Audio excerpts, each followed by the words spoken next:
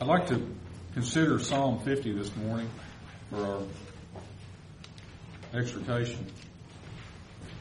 So if you would, we'll go ahead and turn to Psalm 50. It's a wonderful psalm.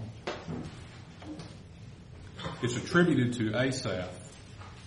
There are actually 12 psalms attributed to his name. Psalm 50 and then 73 through 83. He was a Levite who was descended from Gershom, who was the eldest son of Levi. Of course, you'll remember the Gershonites were the branch of the Levites that pitched to the west of the tabernacle, and they had the charge of the fabrics and the coverings, the curtains, and so forth. That was their responsibility. Now, in the time of David, King David, this family of the Levites was prominently represented by Asaph. And he was a prophet in addition to his duties as a Levite. As a matter of fact, in 2 Chronicles 29:30, if you want to write that down, he's termed a seer. Now, his name means the gatherer. And interestingly, the root that his name comes from is used in verse 5 of Psalm 50. It's kind of a play on his name. He was chosen by King David to compile psalms for temple worship in the temple that Solomon dedicated. In 1 Chronicles 15 and 16, we read of Asaph's prominent role among the singers and the musicians in the temple worship. And those two chapters, if you recall, have to do with the bringing of the ark to Zion in David's time, which was a really tremendous event. Let's look at a couple of verses in Psalm 15. 1 Chronicles 15. I'm going to read verses 15 and 16. And the children of the Levites bear the ark of God upon their shoulders with the staves thereon, as Moses commanded according to the word of Yahweh. And David spake to the chief of the Levites to appoint their brethren to be singers with instruments of music, psalteries, and harps and cymbals, sounding by lifting up the voice with joy. And then down to verse 19. So the singers, Heman, Asaph, and Ethan, were appointed to sound with cymbals of brass. David had appointed 288 singers, and that's in 1 Chronicles 25. We read about that. And they were divided into 24 classes. And these singers, these groups of singers, were placed under three different leaders. And they were Heman, who was a Kohathite. They were the burden bearers associated with the temple worship or the tabernacle. Asaph, he was a Gershonite. And Ethan of the family of Merari. So these sons of Levi were responsible for this temple music and so forth. The theme of this Psalm 50 is very simple. Prepare to meet thy God, is we could say would be the theme of it. And we know that statement occurs in Amos 4 in verse 12. We must all realize, those who are called to be saints in the truth, that this is something we have to think about all the time, isn't it? Prepare to meet thy God. And it's a full-time job to prepare to meet our God. That's what this psalm is about. So just by implication, preparation is an exhortation to action. We talked about a little bit about that in our Sunday school, about how the truth, living the truth, it requires action on our part. We can divide this psalm into 5 parts. Verses 1 to 6, the coming of Christ to judge his household. Verses 7 to 13, a special message for those who've been called to be saints. Verses 14 and 15, the disposition of the righteous saints. In other words, these 2 verses describe those who will be accepted. Verses 16 to 22, we have outlined the attitude of unfaithful saints. And they display the spirit of Cain. And we'll talk about that a little bit more in a minute. And then finally in verse 23, the qualities of character which will justify those who are going to be numbered among the redeemed. The key to understanding this psalm revolves around 2 great offerings under the law, and they are the burnt offering and the peace offering. Let's look back at Exodus 24 and read 2 verses, or maybe 3. We'll start at verse 4. Now these same 2 offerings were used when Israel first came to Sinai. We know this is when they came out of Egypt and they were brought to Sinai. And I believe Psalm 50 looks at the gathering to the same place for judgment. I think this is implied. It's not really directly mentioned. But we know in verse 4 it says, "And Moses wrote all the words of Yahweh and rose up early in the morning and builded an altar under the hill and 12 pillars according to the 12 tribes of Israel. And he sent young men of the children of Israel, which offered burnt offerings and sacrificed peace offerings of oxen unto Yahweh." And then look at verse 7. "And he took of the book of the covenant and read it in the audience of the people, and they said, All that Yahweh hath said will we do, and be obedient. And of course, we know they were not. Brethren, the fundamental principle upon which sacrifice is required and must be offered is stated in Exodus 23 and verse 15, where we read, "And none shall appear before me empty." And none shall appear before me empty. And this same thing is mentioned over in, let's look at Deuteronomy chapter 16 and verse 16. "3 times a year shall all thy males appear before Yahweh thy God in the place which he shall choose, in the feast of unleavened bread, and in the feast of weeks, and in the feast of tabernacles, and they shall not appear before Yahweh empty." So what this is telling us in simple language is that Yahweh requires something of us. And what he requires is what he has commanded us to do. And what he asked for. This psalm, back in Psalm 50, shows that some people make an effort to do this, while others are too complacent or indifferent or busy in the affairs of life to do what is required. The historical setting of the psalm seems to be when the ark was brought to Jerusalem, the time that we read of in 1 Chronicles 15 and 16. This would have been, I think, a high point in the life of Asaph. Asaph was he was a very prominent Levite, and apparently was given somewhat more a dose of the Spirit than his other Levitical brethren, in that he was given this position of honor by David, and he was a seer and a prophet. And he was put to the in a very prominent role when the ark was brought to Jerusalem. And it seems very apt that in the life of Asaph, this seems the most appropriate setting for the psalm. And I'm going to read a couple of verses from 1 Chronicles 16 again. You don't have to turn there, but verses 4 and 5 say, "And he appointed certain of the Levites to minister before the ark of Yahweh, and to record, and to thank and praise Yahweh, God of Israel. Asaph the chief, and next to him Zechariah, Jeiel, Shemiramoth, and Jehiel, and Mattathiah, and Eliab, and Benaiah, and Obed-Edom.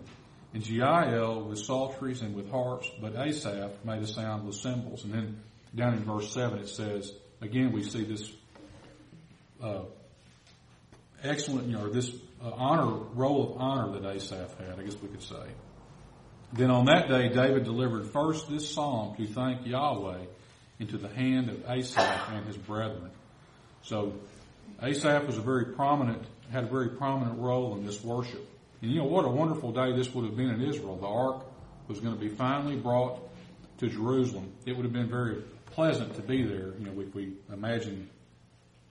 And I think, anyway, that's a little bit of a background on the psalm. I think that this psalm, may have been composed with this in mind. Of course, we know that Asaph was, he was directed by the Spirit to put down what he did. And we'll see that very clearly. Let's look at verses back in Psalm 50. Let me just read verse 1. "The mighty The mighty God, even Yahweh, hath spoken, and called the earth from the rising of the sun unto the going down thereof. Now, if we consider these words, they're really awe-inspiring. No superlative is too great.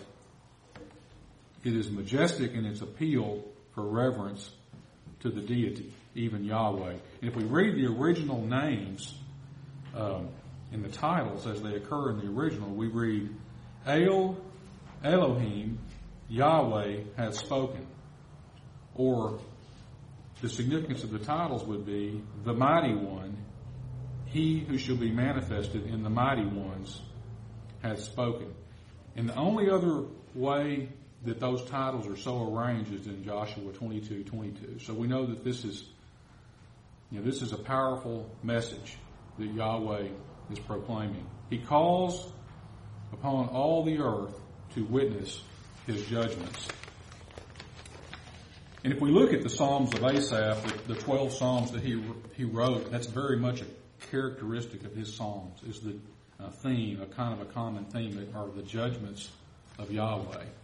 Now, prior to this, the saints will have been judged in Sinai, in the seclusion of Sinai. They will march out of Sinai a glorious body. Then indeed will the earth be a witness to divine judgment. Let's look at verses 2 through 4. Out of Zion, the perfection of beauty, God hath shined. Our God shall come and shall not keep silence. A fire shall devour before him, and it shall be very tempestuous round about him. He shall call to the heavens from above and to the earth, that he may judge his people. These verses are yet future. Consider the language. Out of Zion, the perfection of beauty, Elohim hath shined. This is really the ultimate, brethren. This is what we're looking forward to. This is the redeemed arrayed in all their spirit glory. What a sight to behold it will be. The great prince and princes enthroned in power. This is the hope of Israel. Our God shall come. Now these are similar words to Deuteronomy 33:2, where we read, Yahweh came from Sinai and rose up from Seir unto them. He shined forth from Paran and came with 10,000s of saints. And from his right hand went a fiery law for them. This is prophetic of the judgment to come when the saints are gathered at Sinai, as depicted in Psalm 50. Fire mentioned, we note in verse 3 that we see this fire mentioned that shall devour before him. A symbol for judgment. Of course, our God is a consuming fire. We know from Deuteronomy 4:24. It says that he will not keep silence as he has for so long.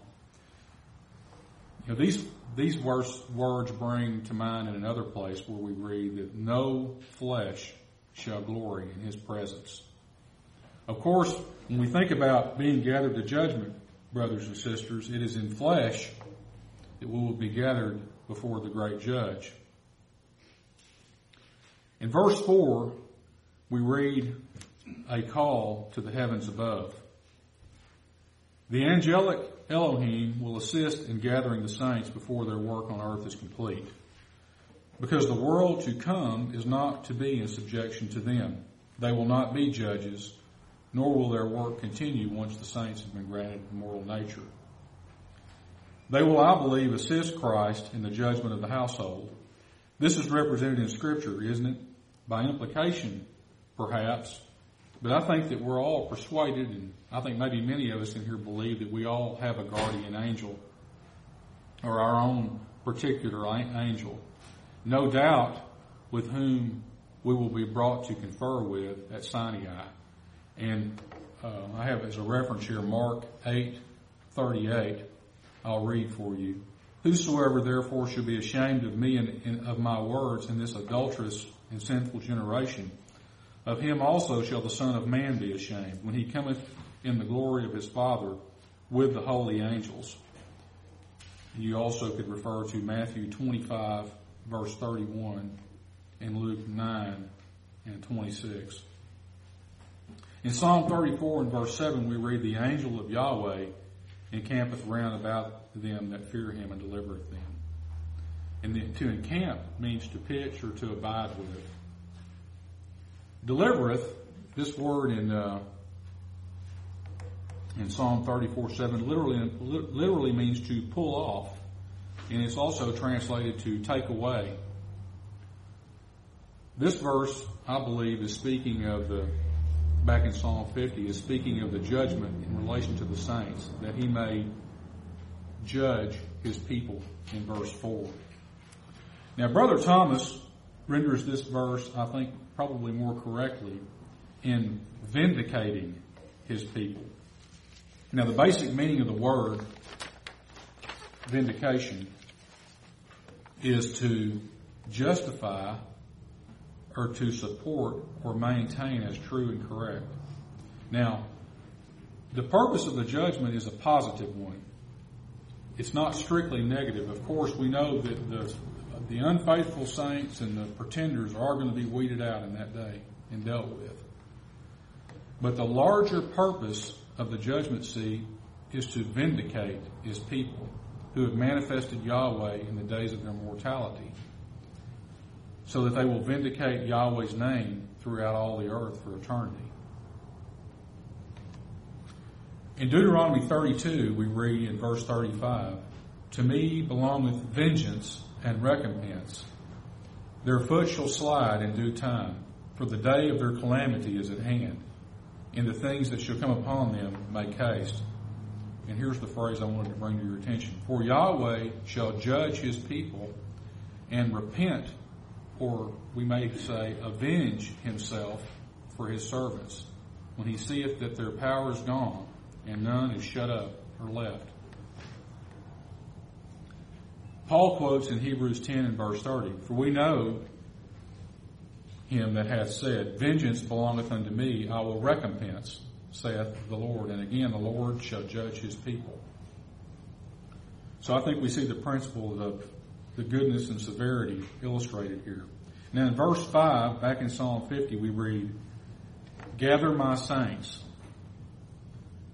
Gather my saints together unto me, those who have made a covenant with me by sacrifice. I believe that this is instruction to the angels. This is their duty. And we all need to bear this in our mind. I think we need to expect, those of us who are saints, we need to expect a visit from an angel at the appointed time. Today, tonight, maybe tomorrow, we're not sure. But I think we can all be persuaded that it will be soon from the signs that we see about us. The great drama in this verse, or the wake-up call, I guess we could say, is that we should expect this time to come. This is a reality that we should expect. There's a hymn we sing that says, go meet him when he cometh, with joy, if yet with fear. So, this is something that we need to take the time to do now, is to consider what are our thoughts going to be when that time does happen and occur. Is it going to be a thoughts of dread and foreboding or fear? I think it's going to be I think it's going to be fearful for even the most obedient. It's going to be a fearful time. It'll be an ordeal to have to go through the judgment. But I think this is a good exercise for us mentally. We all realize that in that day mercy will be required. We think about the mercy seat in relation to the Ark of the Covenant. That was, Asaph would have been familiar with this, as he was part of that great celebration. The mercy seat we associate with the atoning sacrifice. We know that blood was sprinkled upon it for atonement. However, it implies that mercy inhabits it there, or mercy sits there. It's obvious. But even with sacrifice, mercy will be required. So even with this atoning sacrifice, mercy is a requirement. And this is a great feature of him that dwelleth between the cherubim. None of us can earn a passport into the kingdom. Only one man has met the requirements of that. And he will be our judge in that day. Now, a key statement, I think, in this verse right here, in this psalm, is linked to the peace offering, as I said earlier. Now, let's read this verse literally, verse 5. Read as, "My saints who have cut up meat for eating in a sacrifice." Now, the cutting of a covenant involves the sacrifice of a victim. We, in this room, are all in covenant through baptism. We have committed ourselves to His cause, and above all else, this is what we should do, is commit ourselves to this cause. And it's not always easy, because the world that we're in can blind us to these obligations sometimes. But it is an obligation. We need to remember that. We have obligated ourselves, just as those saints that were in Sinai under Moses. They said, all that Yahweh had said we will do, and be obedient to it. Well, we've said that also. Of course, they didn't do that. We know they fell away. We all experience weakness. And we need to give this thought. Is there anything that can be more solemn than to have a covenant with Yahweh, the God of Israel? I mean, if we really think about it, there's nothing that's more awesome than what we said we will do. Back in Psalm 50 and verse 6, we read, "And the heavens shall declare His righteousness, for God is judge Himself." Selah. Selah means to pause and consider. That's what this word means. The root means to weigh. We don't need to skip over this word when we read this here. We need to weigh and carefully consider the words that have gone before. Now we come to the new political heavens and earth.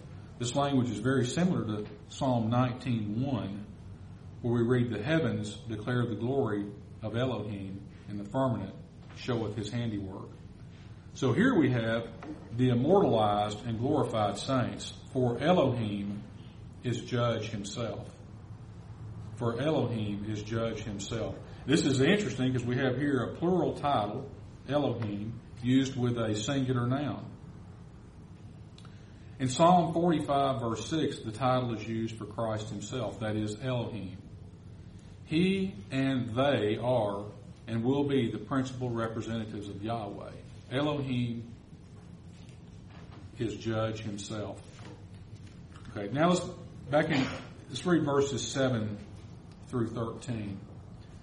"Hear, O my people, and I will speak, O Israel, and I will testify against thee. I am God, even thy God. I will not reprove thee for thy sacrifices or thy burnt offerings to have been continually before me. I will take no bullock out of thy house, nor he-goats out of thy folds. For every beast of the forest is mine, and the cattle upon 1,000 hills. I know all the fowls of the mountains, and the wild beasts of the field are mine. If I were hungry, I would not tell thee, for the world is mine, and the fullness thereof. Will I eat the flesh of bulls, or drink the blood of goats?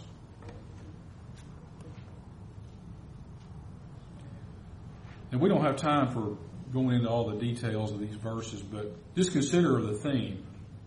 And kind of look down through these verses as we read them. And the message here is that Yahweh is not dependent on the sacrifices of His people. It is the motive for sacrifice, not what Yahweh needs. Yahweh doesn't need any sacrifice that we provide. What pleases Him is a spirit of willing obedience, not grudgingly. He requires that we love Him and submit to the requirements of His words. He wants to see reflected in us what we sacrifice to Him in verses 14 and 15. Offer unto God thanksgiving, and pay thy vows unto the Most High. And call upon me in the day of trouble, and I will deliver thee, and thou shalt glorify me. These show that Yahweh wants heartfelt thanksgiving. And really what that is, that's the peace offering. That's what the peace offering consists of. Rejoicing in the privilege of fellowship that we have. It's what it is, brethren. It's us considering what has been extended to us and all the goodness that Yahweh has extended to us, and then being grateful, and then obedience in return. That's the peace offering, the rejoicing in the privilege of fellowship.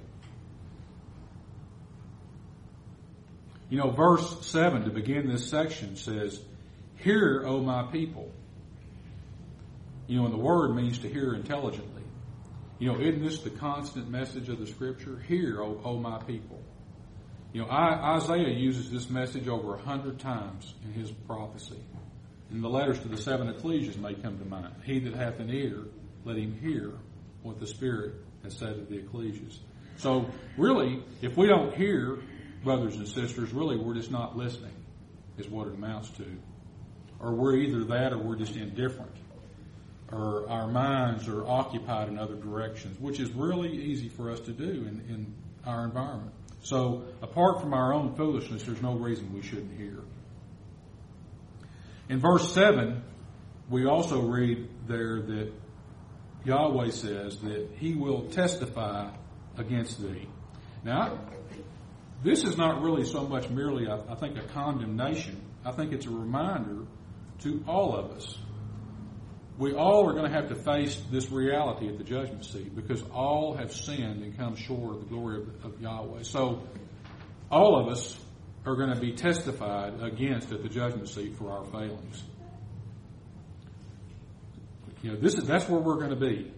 We're going to be fleshed before the great judge. It'll be a very humbling. We talked about humility this morning. I don't know that there can be a more humbling experience, and that we will ever feel more minute in our lives as when we stand before the great judge in Sinai. And He will testify against us. So the blessing for us is we have this to consider. You know, we can consider this and weigh this in our lives and prepare ourselves for that time. We will be required to hear our record and acknowledge our failings. So we need to realize this. In verse 8, we read of these offerings, the external practices of religion. You know, in their way, they're important because Yahweh commanded them. The burnt offering, the sin offering, and so forth. But as we've noted, Yahweh doesn't require these. His plan will continue regardless. Mechanical religion gives Him no satisfaction. None at all. There's only one that made these offerings and did them in spirit and in truth to perfection. And it's Him that we have come to remember this morning. And the emblems on the table represent that.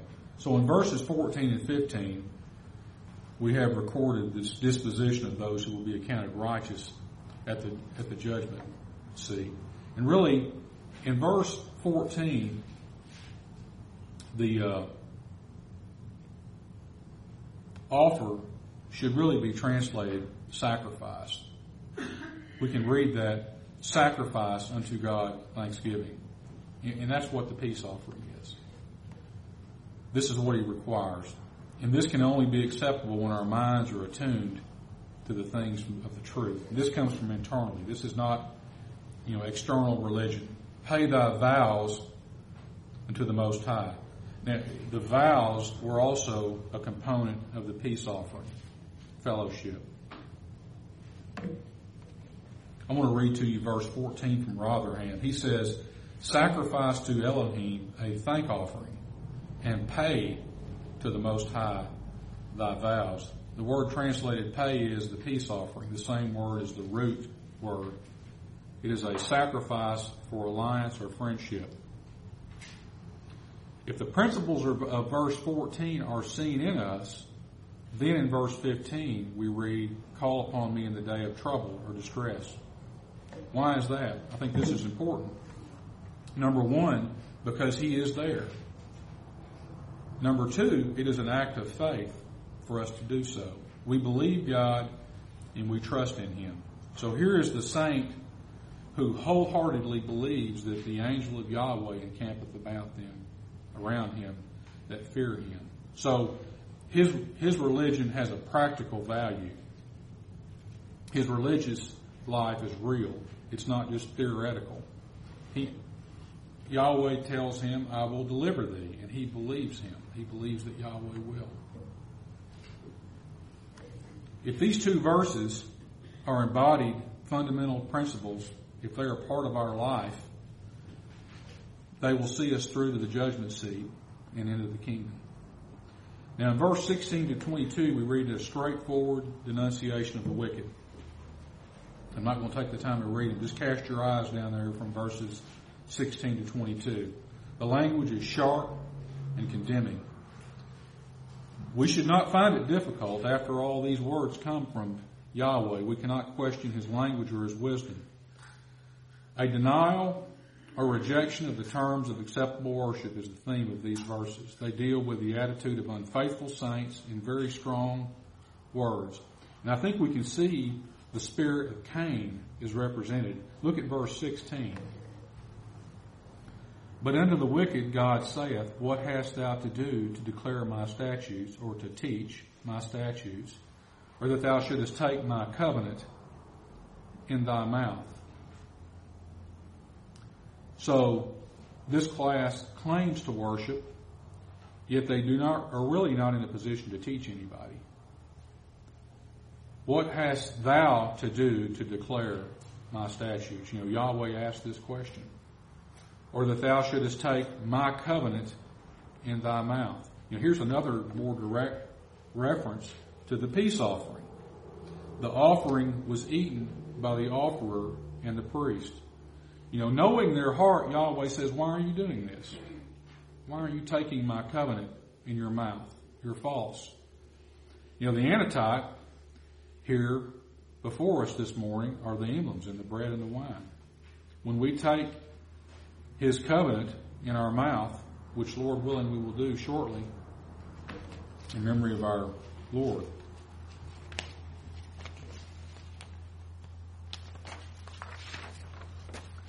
His covenant is on their lips, but their hearts are far away.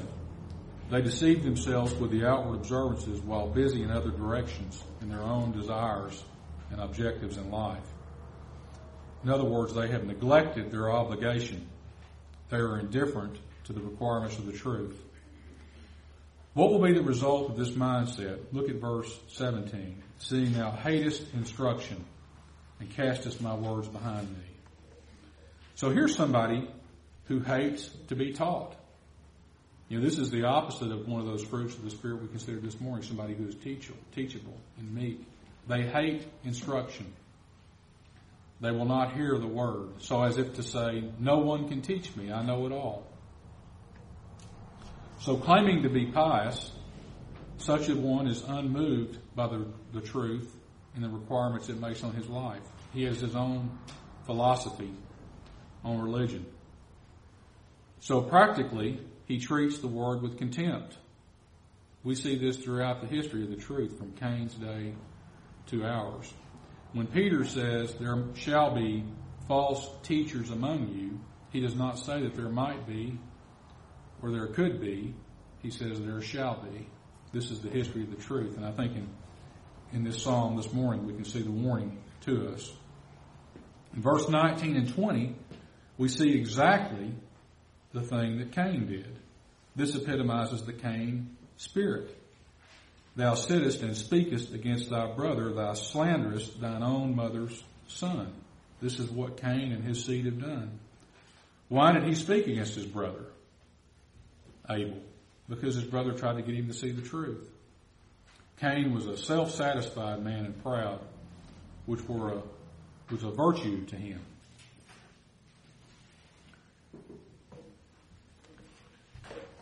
Let's look at verse 21. These things hast thou done, and I kept silence. Thou thoughtest that I was altogether such a one as thyself. But I will reprove thee and set them in order before thine eyes. This sort of person here that we're talking about then, this person that has this Cain spirit, measures his concept of God by what he is himself. I don't see it that way, he thinks. How could God? He can rise no higher than the thinking of his own flesh. So, we need to consider what Yahweh is saying. Understand, discern. One final appeal. He that forgets Eloah, the mighty one, will tear you to pieces, we read in verse 22. I think this is really kind of a reference back to verse 5. So, he's saying, I'm going to treat you like the sacrifice victim and cut you to pieces. The conclusion, we read in verse 23. Whosoever offereth praise glorifieth me, and to him that ordereth his conversation aright will I show the salvation of God. Aren't these majestic words, brethren? Here is shown the disposition of those who will find acceptance, their reverence to his word, their faithful walk before him for his honor and glory, not theirs. Note the comment in the verse, to him that ordereth. Now in my margin, it says, that disposeth his way. In my Bible, it says, that disposeth his way. I think, and what we mean by that is to regulate or to set in the right order. You know, this is something we need to ask ourselves. Are we doing this? Are we preparing to meet our God? This is someone who is preparing or planning their life. They hearken attentively to the word and prepare or plan to that end. They order their affairs so as not to take away from ecclesial work, meeting, studies. They do not forsake the assembly. They are prompt, and they make time for daily study. And in their faithful example, they encourage their brethren around them. And the reason they do this is because it's the most important thing in their life. This is the end result of those who are faithful in the days of weakness. And really, this is the entire point of the psalm. To him who prepares or plans his life. While conveying sharp warnings to the rebellious, the psalm is revealing to us a way of life in harmony with these two great offerings. The burnt offering, or the complete dedication, and the peace offering. The complete oneness and harmony of eternal fellowship. This is what this psalm is all about. The one who embodies all these divine ideals to perfection is set before us in the emblems this morning upon the table. So as we are exhorted so to do, let us do our very best to follow in his steps as we remember him at this time. So with that, we'll have our memorial hymn, which is hymn 100.